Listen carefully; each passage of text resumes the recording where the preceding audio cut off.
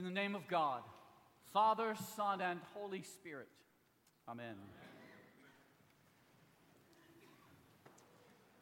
This morning, I want to introduce a little piece of liturgical accoutrement that if any other priest in Christendom has one of these, I will be surprised.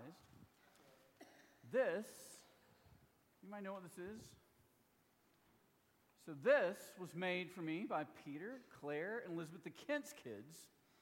What is it? It is a shelf that my stuff can go on, so that I get to put right here. So, and I've never spilled anything. Today will be the day that I spilled crap. You watch. So thank you guys. I'm so proud of my new liturgical shelf. Thank you very much. That nobody's ever done that for me, but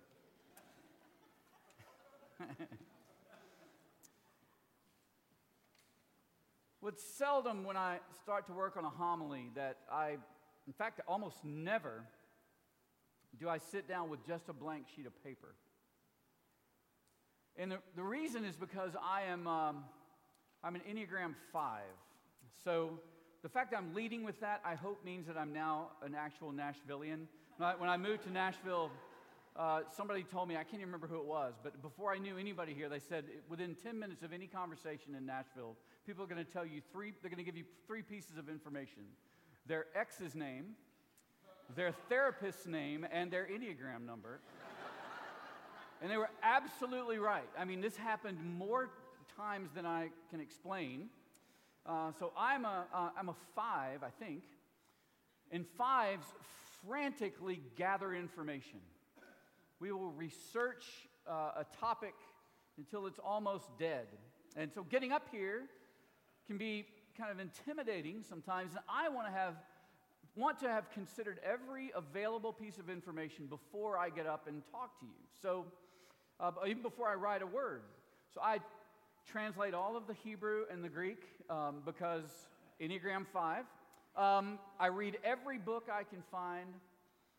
I do make a conscious effort not to listen to anything that Tim Keller says within the 24 hours of preaching so that I don't, absolutely plagiarize everything that he says. Much. But only when I think that I know it all do I sit down and begin to write. But not this week. This week I went off script a little bit, broke my habit. And here's why. It's because of the texts. Because of the texts. And not just the propers, the liturgical texts that we have, that we read in the liturgy, but one reason is because of our cultural texts.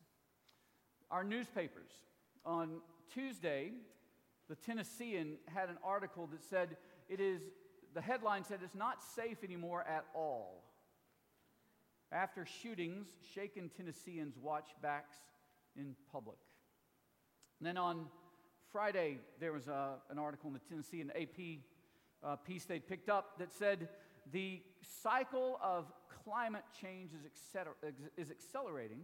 The threat of climate change is affecting people's food on their dinner table, making it scarcer and more expensive. And that takes sort of a vague problem out there and moves it into our house. Puts it right on the dinner table in your house. The holiest place in your home is the dinner table. Some Jewish families call it the Mikdash Ma'at, the little altar. So this vague threat is now inside our homes.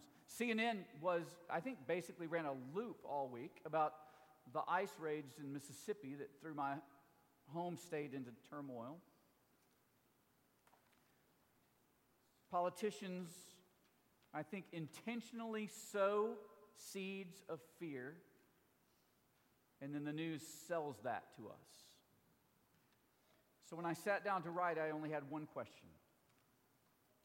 Do I think we should be afraid?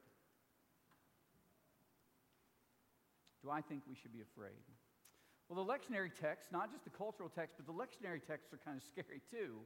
I mean, Isaiah, this vision about Judah, the southern kingdom of Israel, it begins by Isaiah saying, "Hear the word of the Lord, you rulers of Sodom. Listen to the law, people of Gomorrah." Sodom and Gomorrah. That is not a mailing list that you want to be on. So Isaiah delivers a broadside attack against his people. In seminary, I mean, that's what prophets do, by the way. In seminary, I had a professor that wrote a book where he called prophets in the Old Testament God's covenant lawsuit messengers. What they do is they bring an indictment against Israel, against God's people for breaking the covenant. And did you listen to the terms of the indictment today? Just listen. He said, this is what Isaiah brings them up on charges for: multiplying sacrifices, bringing burnt offerings of rams and fat beasts, incense, Sabbaths, assemblies, even spreading their hands in prayer. They are indicted for this. But those sound like good things. Those are religious things. That's what they're supposed to do. But their religion masks their negligence in the bigger things, in the more important things. Things like justice, like encouraging the oppressed, defending the fatherless and the widow. So in light of Isaiah, do I think we should be afraid? If you move to the gospel almost seems like it doubles down on anxiety. Right? So you've got Jesus telling his disciples that they have to stay awake, they have to be vigilant, keep their head on a swivel almost, stay up all night, sleep in your clothes, keep your lamps lit, because you never know when you'll get the knock in the night. If you knew when the thief was coming, you'd be on guard, you'd be ready.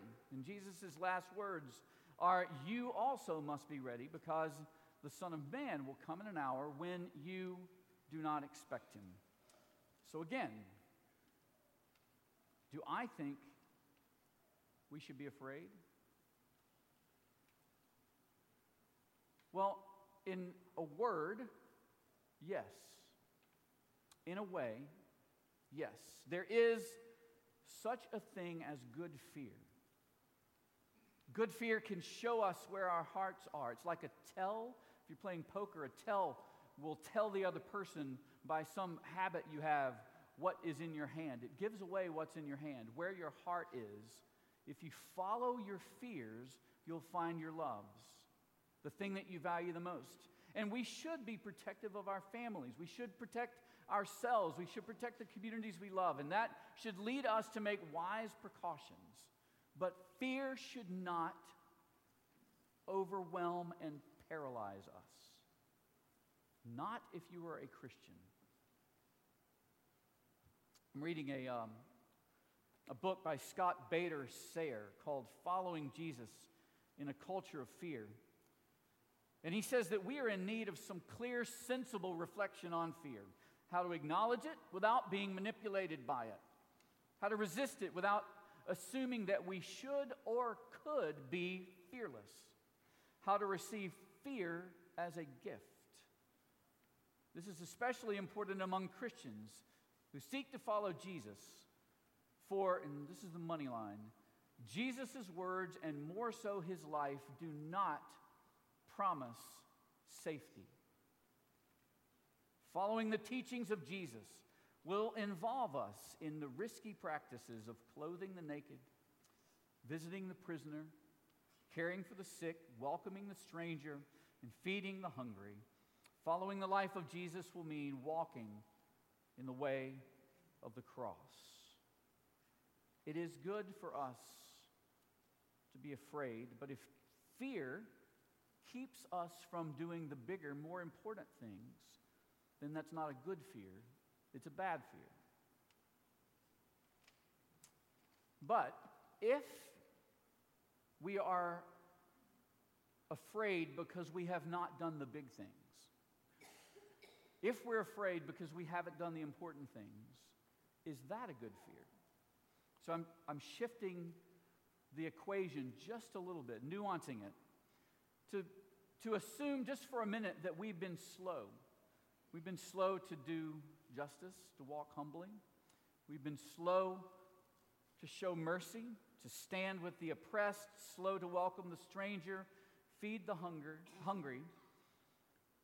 We've known that this was what we were supposed to do, but for whatever reason, we haven't. Should that make us afraid? I think the gospel's answer is no. It's no. It's a surprising answer. But Jesus says, "Fear not, little flock." And did you notice in Luke's gospel? Notice what the master is coming to do. I've heard this preached on 100 times, and it's always like there's this, angry master coming to inflict his wrath on the slaves that he's left at home. But in fact, if you read what the master is coming to do, it says that truly I tell you, he will fasten his belt, have them sit down to eat, and he will serve them. The master is coming for his people in grace, not in judgment. And that is why we stand with the weak and the oppressed and the refugee and the prisoner in the first place. Not to earn God's favor because we're afraid of him, but because we've had his favor the whole time. One last point. It's about the thief. About the thief that Jesus talks about, the one that comes when we least expect. You may remember there's an old Michael Card song called "Why?" And it ends, I'm always afraid like he's going to be here or something. Like say, he lives somewhere in Nashville. But Michael Card wrote a song and it ends with these 4 lines. He says, "Why did it have to be a heavy cross he was made to bear? And why did they nail his feet and hands? His love would have held him there. It was a cross, for on a cross a thief was supposed to pay. And Jesus had come into the world to steal every heart away." There is a thief coming, but it is not the thief we deserve. It is the thief we need. The thief who will come to rob our sin and make us holy. So go into the world and do big things, important things for God. But don't be afraid. Consider that an invitation. In the name of God, Father, Son, and Holy Spirit. Amen.